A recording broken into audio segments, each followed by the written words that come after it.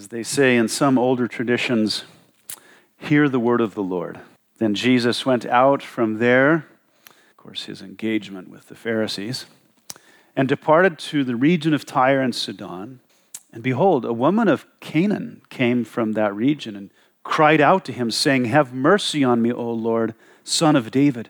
My daughter is severely demon-possessed." But he answered her not a word.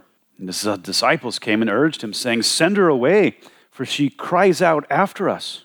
But he answered and said, "I was not sent except to the lost sheep of the house of Israel."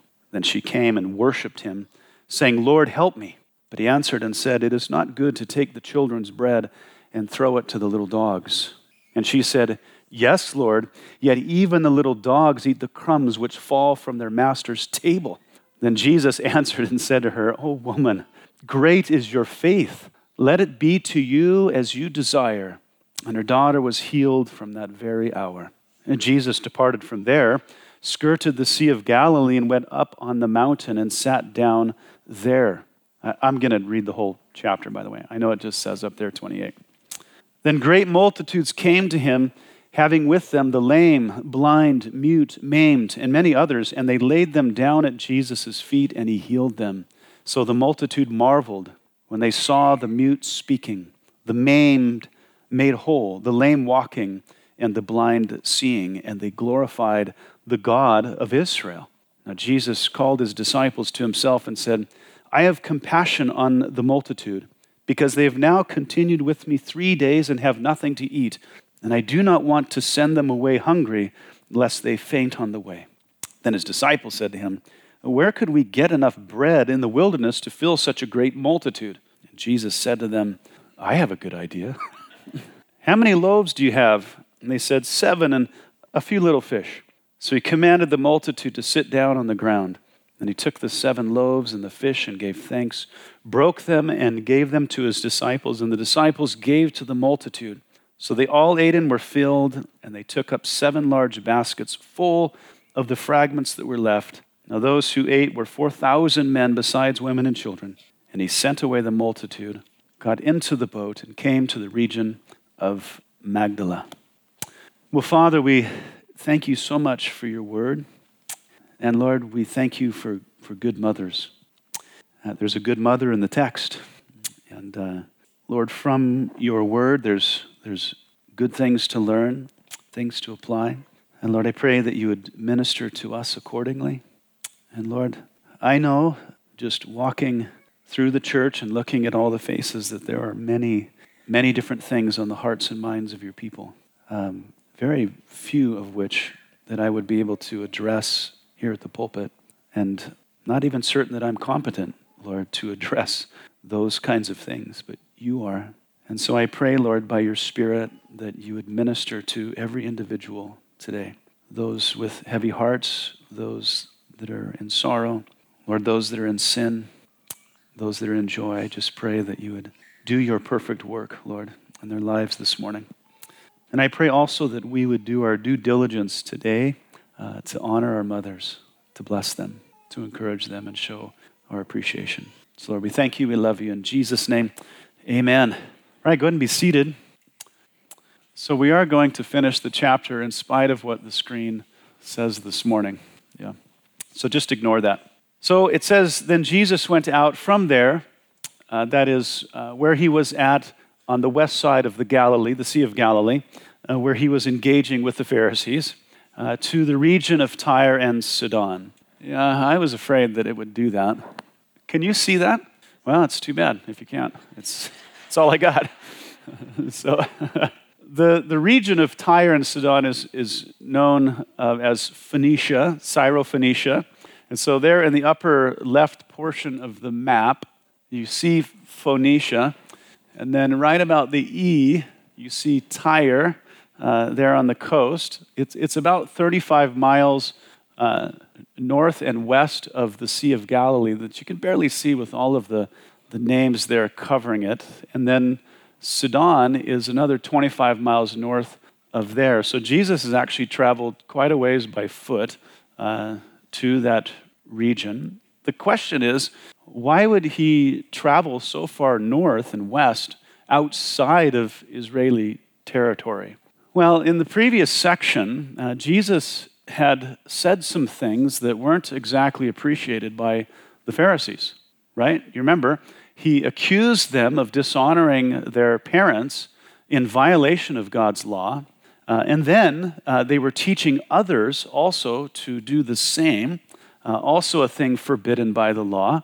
In fact, Jesus says if you cause one of these little ones to stumble, it would be better for you to have a millstone tied around your neck and then drowned into the depths of the sea. Jesus didn't believe in violence at all. And I was telling somebody the other day, it's important to note that in the Greek, there's two different words for millstones. And I've pointed this out to you before. There's a millstone that's, this big, and it's the hand grinder. And then there's the millstone that is like this big and really thick, the upper millstone. And it takes a donkey or two to turn that thing. Which millstone do you think Jesus mentioned? So, in other words, if you cause people to stumble, to disobey God's word, there is no chance of your survival. If you had the one millstone tied around your neck and you're a really good swimmer, there might be a chance. But with the 800-pound millstone, there's just no chance. So God and Christ, they take very seriously this misleading of people from the teaching of the word. So they dishonored their parents, taught others to dishonor their parents, and then it was by means of their tradition that they circumnavigated the law of God, which is just another way of breaking the law. And then to the Pharisees, Jesus implied that they were worthy of death because of it. They had, as it were, earned the millstone award. Okay, and of course, this sort of interaction with them wasn't endearing the Pharisees to Jesus. It was just giving them more reason to dispose of him, to get rid of him, challenging them publicly, rebuking them, and when it came to religious leaders doing these things, Jesus wasn't interested in saving face at all. Okay, I think there's definitely a time for that, but when religious leaders sin so publicly, and there's witnesses to it, even as Paul says, they get rebuked publicly. And they got it very clearly. And so how many of you guys relish yourself being engaged in confrontation? There's a couple hands. But how many of you love a good fight, observing one? Now all the liars are like, well, I mean, like Jesus, we need more good, solid men and women to stand up and to confront those who are leading people astray. Don't you think? Being quiet at the wrong time is cowardly. And Jesus demonstrates that there's a time when this confrontation needs to happen. The issues need to come to the surface. And if rebuke has been earned, it must be delivered. Where correction is necessary, it must be made. And he doesn't do it because he's just interested in shaming them, as it were, or rebuking them. He's interested in all of those people that are around. And that's one of the reasons I've enjoyed healthy debate in theology and philosophy, not so much because of the opponent on stage, but because of the crowd out there that's listening, especially young minds at universities, where they're in the developmental stage of what they're going to believe. And when you have good, winsome Christian thinkers engaged that way, it's good for the audience. It's not always good for the opponent, but they're the ones that have publicly led people astray. And so I don't mind if they're gently, in a godly fashion, proven to be ludicrous in all of their thinking. Amen? Jesus often would rebuke them as a way of ministering to the people in the audience. As in the days of Jeremiah, the shepherds, that is the spiritual leaders of Israel, were just, again, leading people astray, and they were facilitating disobedience. They were leading in disobedience by example and setting the word of God aside for whatever kind of tickled their fancy. We know in the book of Judges, every man did what was right in his own eyes. We've certainly come to that in our culture. And so just as it was in the days of Jeremiah and Jesus, it's true of our own day. Paul, oftentimes speaking of what it appears to be our day, he says the time It's coming when those who profess Christ would not endure sound doctrine. That's, good solid teaching, but according to their own desires, because they have itching ears, they will heap up for themselves teachers, and they will turn their ears away from the truth and be turned aside to fables. That's 2 Timothy 4:3. So more than ever, I think that the leadership and the laity of the church, they're running toward the world and all of its ways, and if they're not turned back by the truth of God's word, they're going to perish together. And if you stand in their way, which I believe that you should, like Jesus did, you're going to face their vengeance, but it's the right thing to do, and it's the only way to recover some of them. But if the church remains passive in regard to what's happening out there and even in the church, we'll just watch them fall, and it'll be tragic. We need to take Jesus' example and get after it, equip ourselves, be trained, and be winsome, and do it with humility and with fear. Amen? Oh, cool. So back to my question, why did Jesus travel so far north outside of the land of Israel? Simply because he's trying to avoid the Pharisees so they can cool off a little bit, okay? Just so they can cool off. He knew he would face their wrath, that it's been appointed by his father, but his father had appointed that time very specifically. It would be following the Passover, which was the next Passover, and right now we're about a year from that time. So Jesus just avoided the Pharisees for a bit, but he'll be right back at it with them in chapter 16. So he's there up in Phoenicia, and behold, a woman of Canaan, a Canaanitess, came from that region and cried out to him, or was crying out to him, saying, "Have mercy on me, O Lord, Son of David. My daughter is severely demon-possessed." So we're in pagan territory, and a pagan woman, a Gentile, a Canaanite, a native of that area, has come to Jesus. And why would she come to Jesus? The word has gotten out, hasn't it? At the very beginning of the gospel, there around the Sea of Galilee, and because of the farms in that area, there's a lot of trade, a lot of merchants, people traveling through. I mean, just imagine what you would do if you were traveling through the Galilee. You noticed a crowd of people, and one after another, a lame person, a blind person, whatever, was being brought to Jesus, a paralyzed person. And you just watched as Jesus laid hands on them and healed them. What would you do when you went back to Tyre and Sidon? You would tell people, and if you had somebody that was in desperate need at that moment, you would probably turn around and go back to Galilee and look for this healer, okay?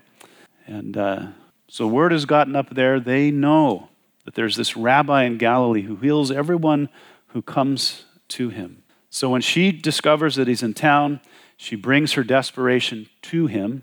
But then when she cries out to him, she refers to him as Lord, Son of David. Now, as people traveled, they must have heard what the crowd had been calling Jesus. And so she repeats this in respect to him and in honor.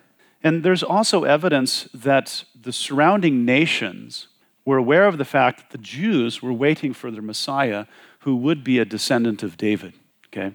And actually, the Romans were very nervous about anybody that might come on the scene who the Jews would think was the Messiah, son of David. That would be a competing emperor, if you will. And so it made the Romans very nervous. No secret to anybody, really. So anyhow, this woman was desperate for the sake of her daughter, who was severely, the word can also be translated violently, possessed by the demon. Severely, violently. When we look at other demon possessions in the Bible, we'll do one later on with when Jesus comes down from the Mount of Transfiguration. The Father comes to Jesus and says, "My son is demon possessed," and the demon tries to throw him into the fire. And so there's this attempt to destroy the host, as it were. And so this young girl is violently possessed. Now I can't imagine, it's hard enough to stand by your child and when they're being ravished by a disease or some illness, and you can do nothing about it.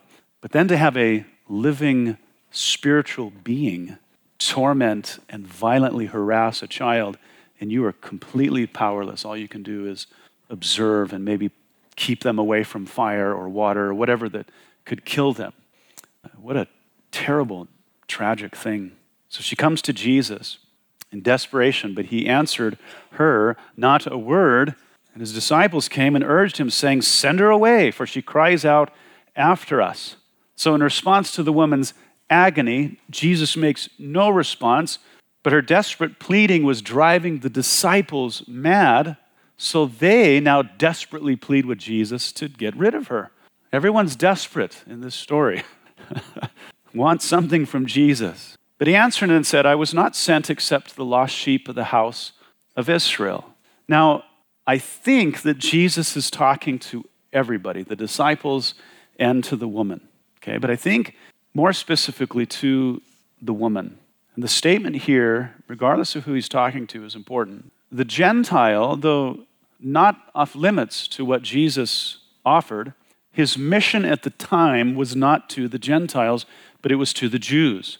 You remember when Jesus sent out the 12 the first time, in Matthew 10, he said to them in verse 5 and 6, "Do not go into the way of the Gentiles, and do not enter a city of the Samaritans." So don't go to the half-breeds, because Samaritans were half Jew and half something else, and don't go to the Gentiles at all, but go rather to the lost sheep of the house of Israel. So the gospel of the kingdom especially, prior to the cross, was really for the Jew, but then it was after the resurrection that Jesus gave the commission to then extend the gospel to the Gentiles as well, just as the prophets many times foretold that when the Messiah comes, the gospel would go to the world. Jesus also mentions this when he says, "And other sheep I have which are not of this fold." That is, they're not of the Jewish fold. "Them also I must bring, and they will hear my voice, and there will be one flock and one shepherd." John 10:16. So it's certainly anticipated. It's just currently not the time. But then even as Paul, when he left the borders of Israel and he went to Syria, and then he went into Turkey, he went into Macedonia, he went into Rome, all of that. His MO was to initially enter the city and then on the Sabbath go to the synagogue and preach to the Jew. And then on the first day of the week, Sunday, and the rest of the week, he would go into the marketplace and preach to the Gentiles. But our story demonstrates, and even in the book of Acts, that they would never step over a Gentile to reach a Jew. Aren't you glad? They wouldn't do that. So our story here in Matthew seems to be a bit of a foretaste of what was coming. The gospel would soon break like water through a dam and then just burst into the Gentile lands. So while the ministry to the Gentile was not his primary mission, it was a mission appointed here by his Father. He's taking a break from the Pharisees to reach this woman. Then she came and worshiped him, saying, "Lord, help me." Now, in my mind, I see Jesus, walking away from her. And she's pleading with him. And he says, "I didn't come for the Gentiles, but for the lost house of Israel." And so, in my mind, what I see her doing is getting in front of Jesus. And the word is she prostrates herself before him. She worships him. And she says, "Lord, help me." And you see him stepping aside, and she shuffles to the side. She's great. She's not going to take no for an answer. But he answered and said, "It's not good to take the children's bread and throw it to the little dogs." Now, I'm not sure what goes through your mind when you hear that, okay? Now, here, there is a difference in this issue of dogs. It's not the mangy mutt that hangs around the trash heap outside the city. This is a puppy. This is more of a pet.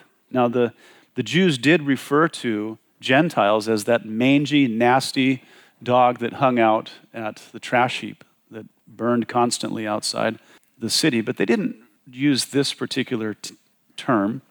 Jesus isn't using that racial slur, but he does compare her to a little dog. So what's this all mean?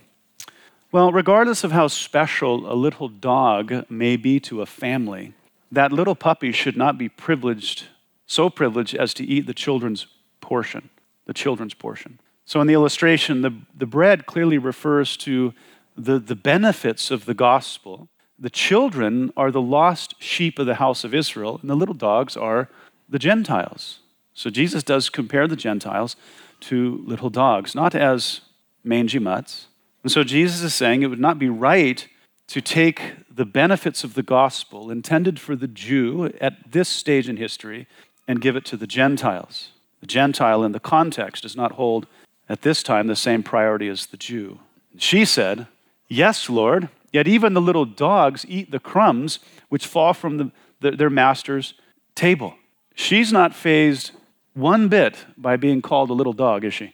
But instead, she just reciprocates with this wit, I think. She's fast on her feet. She responds with, "Yes, agreed. It would be wrong to give a dog, no matter how cute, the portion of food that belongs to the children. Children are of much greater value than a dog." She's affirming all of this, okay? Yet, even the little dogs eat the crumbs which fall from the master's table. And if you've ever watched dogs do that, they're happy to do so, okay? They're not complaining about anything. They're just happy to sniff around the ground and lick up whatever. Dogs are nasty. So in other words, she says, "Lord, I'm not asking for the children's portion. I'm not even asking for the leftovers." She's saying, "I'll take whatever the children drop on the floor, things they're unconscious of, things they don't even care about. I'll take whatever a dog is happy to get. I'm not interested in what belongs to the Jews. That would be more than sufficient for my daughter's needs. All she needs, as I've heard from so many reports, are the crumbs." Then Jesus answered and said to her, "O woman, great is your faith. Let it be to you as you desire." And her daughter was healed from that very hour. That's sweet. Now, impressing Jesus was a rare occasion in the Gospels. But this woman and the Roman centurion were able to do it with their faith. They're the only two people that Jesus praised for the measure of faith that they had. What's unusual about that? They're both pagans. They're both Gentiles. And they're the only people that Jesus praised. He was also, at least for faith, he was also impressed with the widow in the temple when she cast her mite into the treasury, and that being really all the money that she had. That sacrifice, that level of sacrifice, Jesus was very impressed with it. But getting a rise out of him like this was rare. I mean, the Pharisees could get a rise out of him, but other people not as much. And I think something that's important to point out is that getting this response out of the woman was intentional. It was intentional. Jesus knew all along what he would do for her, okay? But he took the opportunity to draw faith out of her, just as God has done many times throughout the scriptures. It seems maybe that it feels like maybe he's putting you off, but he's not. He did this with Abraham and Sarah regarding the birth of Isaac, the disciples with Lazarus, Jairus with his daughter. Just believe, he says. He's trying to inspire faith in him. The father with his demon-possessed son. Jesus says, "Just believe." He says, "I believe, but help me with my unbelief." So what does Jesus do? He evicts the demon. So the goal was to draw out faith, to bring more faith. God tested Abraham over and over until something I think really amazing could be said about Abraham. Because early in the life of Abraham, not so impressive, right? Not so, wives, it's Mother's Day. What did he do to Sarah in Egypt? Pawned her off. That should be in the translation. It's a Hebrew variant, yeah. Listen to what Paul says. And of course, this is the latter life of Abraham. He's grown in faith. He says, Abraham did not waver at the promise of God through unbelief, but was strengthened in faith, giving glory to God and being fully convinced that what God had promised, he was also able to perform. Romans 4:20 through 21. So Jesus wasn't putting this woman off, trying to get rid of her. He was pressing her to fully exude her faith. It's interesting. The disciples were always being rebuked. He says, "Oh, you of little faith." And he says this to them after, and they deserved it, by the way, because they had witnessed hundreds and hundreds of miracles, both over illness, over demon possession, over nature. He multiplied bread and fish, miracle after miracle. And they struggled in faith. But this woman simply believed out of a report that she had heard, and she refused to be deterred. Refused. Faith just believes even when it may feel like it's being deterred. I think there's some lessons in this story. Well, for the disciples, and I think, and the church as well, to learn that Jesus wasn't interested in turning away humble, broken, desperate people, even if they were pagans, or even if they were of some other immoral behavior, whatever. If they were humble, if they were broken, desperate, Jesus would minister to their needs. You know, the scriptures tell us that God resists the proud, and it doesn't matter if they're a Christian, a Jew, a homosexual, a pagan, whatever. Whatever their political thing is, he resists the proud, as he did in the previous section with the Pharisees. But the scripture says he gives grace to the humble, as we see with this woman. And that particular theology or doctrine had to be learned by the disciples before they went out into the world representing him. They couldn't turn away the needy, the hurting, or the desperate, regardless of their ethnicity. The disciples, like us, are to carry Jesus' compassion everywhere we go. But there's the other lesson here, as we've talked about mostly, because God is the one who decides who he heals and how he heals, it is for us to be persistent, to prove our faith, and to discover what God has in mind. If he is pressing you, however he decides to do it, biblically, consistently in the scriptures, he is trying to draw out your faith, to prove that you do indeed trust him, or maybe to demonstrate your lack of faith so that he can establish more faith in you. And it is important that we satisfy God with our faith before he satisfies our request. Amen? I mean, scripture says it's impossible to please him without faith, so we must believe. Remembering that persistent faith does not, guarantee that God will honor our request, just as God did not honor Paul's request to remove the thorn in his flesh. But faith pleases God, and through faith we can accept whatever God decides on our behalf. Either way, faith is the recipient of grace, as Paul learned. And what was Paul's confession afterwards? Your grace is sufficient. So he basically said, Lord, heal me. The Lord said no, and the Lord said, my grace is sufficient for you. And he said, yes, Lord. Yes, Lord. Now the text indicates, of course, that Paul struggled with a little bit of pride in his accomplishments, and the thorn was there to buffet him, to keep him from becoming too proud. So perhaps if you're in some predicament, whether physical, spiritual, or whatever, maybe God is trying to, it's in his grace and his mercy that he's allowed that to happen in your life. Amen? And I know it could be a hard pill to swallow, but it's better than sinning against God, right? Let's move on. Jesus departed from there, skirted the Sea of Galilee, and went up on the mountain and sat down there. Then great multitudes came to him, having with them the lame, blind, mute, maimed, and many others, and they laid them down at Jesus' feet, and he healed them. Now, there's no timestamp in any of the Gospels that would indicate, how long it's been since Jesus left Galilee, went to Phoenicia, and has returned to the Sea of Galilee. There's just nothing. It just says that he returns to the Galilee, he skirts the shore. Now in the text, it does mention mountains, and so because of their presence, Jesus was skirting down the eastern side of the Sea of Galilee, what is called the Golan Heights, or at least their foothills. And we don't know how far into the Golan he went, but he was apparently there for 3 days, as the text will indicate later. And it's important to point out as well that the east side of the Galilee was not Israeli territory, not at this time. So Jesus was still taking a break from the Pharisees. He's still avoiding them. The Pharisees didn't like to go outside of the land of Israel because they thought Gentiles were dirty, and they didn't want to, get dirty, as we've seen in other places. That's why they would always washing themselves, and as if washing can get off that kind of filth if it existed. So he's there in Gentile territory among pagans, and they, of course, have heard, many of them surely seen, and they're, as you would, they're just bringing all of these people to him. So the multitude marveled when they saw the mute speak, the maimed made whole, the lame walking, and the blind seeing, and they glorified the God of Israel. I love especially the one that says maimed. The maimed were made whole. That'd be something if to witness if you had your arm chopped off and then to have Jesus restore it. That would be pretty amazing.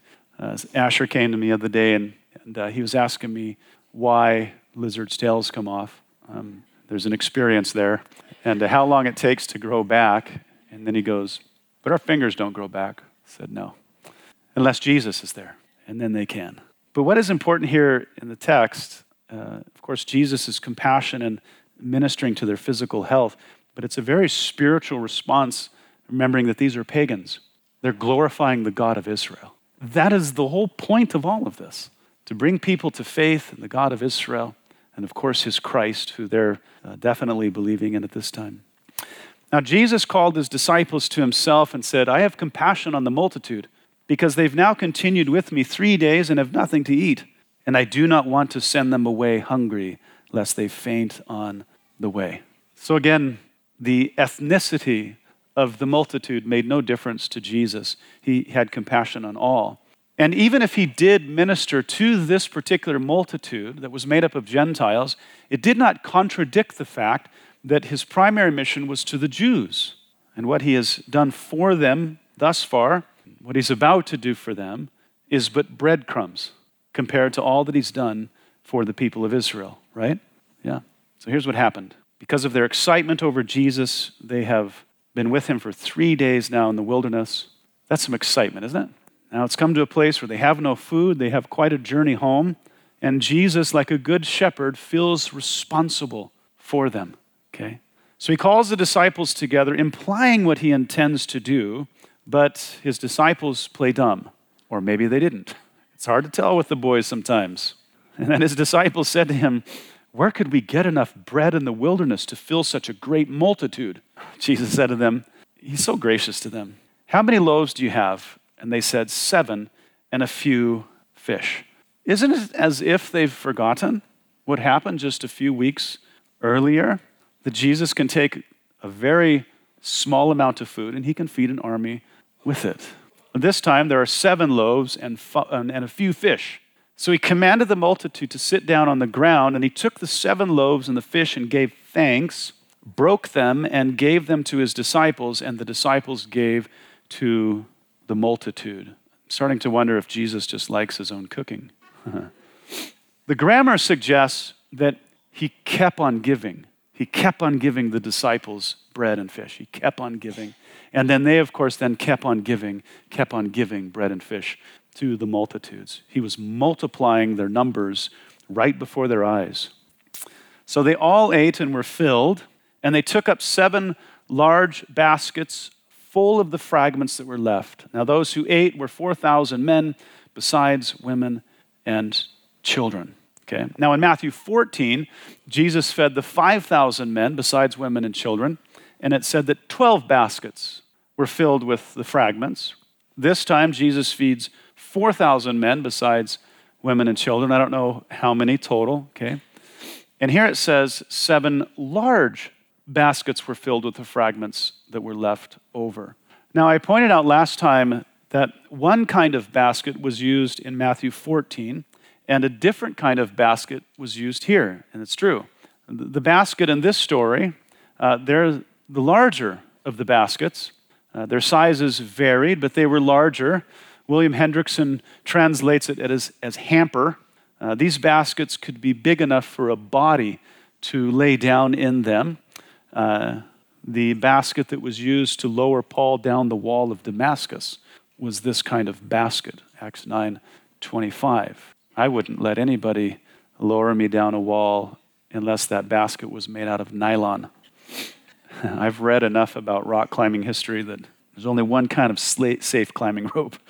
Now, it's impossible to know how much, extra food there was, but there was a lot, just as there was in the feeding of the 5,000. And because of the different basket size, there may have been just as much food remaining this time as there was before. You know what I'm saying? There was a lot of food. So Jesus has now multiplied bread and fish on 2 different occasions. The first time feeding a Jewish audience, and the second time feeding a Gentile one. And some say that the 12 baskets remaining in the first feeding represented the 12 tribes, and the 7 baskets in the second represented the 7 regions of Gentile nations. Possibly. The text doesn't say that, so I'm reluctant to just point that out as gospel. Yeah. Why would he do that? Why would he do both? I mean, there's even risk involved in doing that for him ministering, reaching out to Gentiles, just as there was risk when he reached out to the Samaritans. But Paul, who at one time would have faulted Jesus for all of these things after his conversion, he says in Romans 3:29, is Yahweh the God of the Jews only? Is he not also the God of the Gentile? Yes, of the Gentiles also. There's only one God, the psalmist says, and he has compassion on all that he has made. Psalm 145, verse 9. So, of course, even though a covenant was made with Israel, all people are created in the image of God, which he takes very, very seriously. And that's why the promise was made in Genesis 12 that through Abraham, God would bless all the peoples of the world. Okay, now God has kept that promise by sending Jesus into the world. He is the fulfillment of that prophetic promise. He came to die for the sins of all people and by distributing the benefits of redemption by means of the resurrection so that whoever believes would be saved. So this is all a foretaste. This is just, a foreshadowing of what is about to happen when it comes to the Gentile world. It's all done. He sent away the multitude, got into the boat, and came to the region of Magdala. Now in chapter 14, after feeding the 5,000, Jesus joined the boys on the boat via walking on the sea. And when they had crossed over the sea, it says they came to the land of Gennesaret. Okay, I had mentioned that one of the cities located in the plain was the city of Magdala. Who came from Magdala? Mary. Okay, Magdalene is not her last name. It's where she comes from. Here in chapter 15, Matthew tells us they crossed over to the region of Magdala. Okay, instead of going, to that fertile plain that was a couple miles inland, they remain on the coast by the city of Magdala. They could even have parked their boat at the same spot. They just went to a different place. So Jesus has now returned to Jewish territory, and I bet you can guess who's waiting for him. That's right, the Pharisees. And so the showdown will begin once again in chapter 16. And it's important to point out again that the showdown, it's important because the controversy it draws out important issues that needed to be addressed that deeply affected the people of Israel, just as it does in our culture. Okay, but we'll save that for next week. Why don't you stand up and we'll pray, and I'll let you get your Mother's Day on. I know there's a guy in here who's going, oh, God. So you guys have probably heard of the legend where I forgot years ago, I just looking at the Shermans, they remember, where I taught on marriage, divorce, and remarriage on a Mother's Day. Yeah, so thanks for being so gracious and sticking with me. Let's pray. Well, Father, we don't deserve any good thing from your hand, but you're compassionate. Your love, your mercy endures forever, and you have made us the object of your affection. As the psalmist says, what is man that you are mindful of him? Son of man that you would visit him. And Lord, you have visited us in the person of Christ. We thank you. And Lord, we pray that as that attribute of yours is communicable, that like you, we would take your compassion to the world. And Lord, we have a great advantage because we're armed with the gospel and we're indwelt by your Spirit. Lord, help us to represent you well, Lord, in terms of compassion. And Lord, I pray that as you have the prerogative to test our faith in any of our circumstances, I pray, Lord, that you would help us to see that and that we would be like this woman of Canaan, that we would be persistent, that we would be diligent, and that we would worship you as you appear to be ignoring us even though you're not, and that we would just continue to trust. And Lord, by your grace, we would receive whatever comes to your hand with thankfulness. And Lord, I pray that today as we do seek to honor our mothers, Lord, that we would succeed and that they would be blessed, Lord. Lord, thank you. We love you in Jesus' name. Amen. All right, Lord bless you. Have a great day.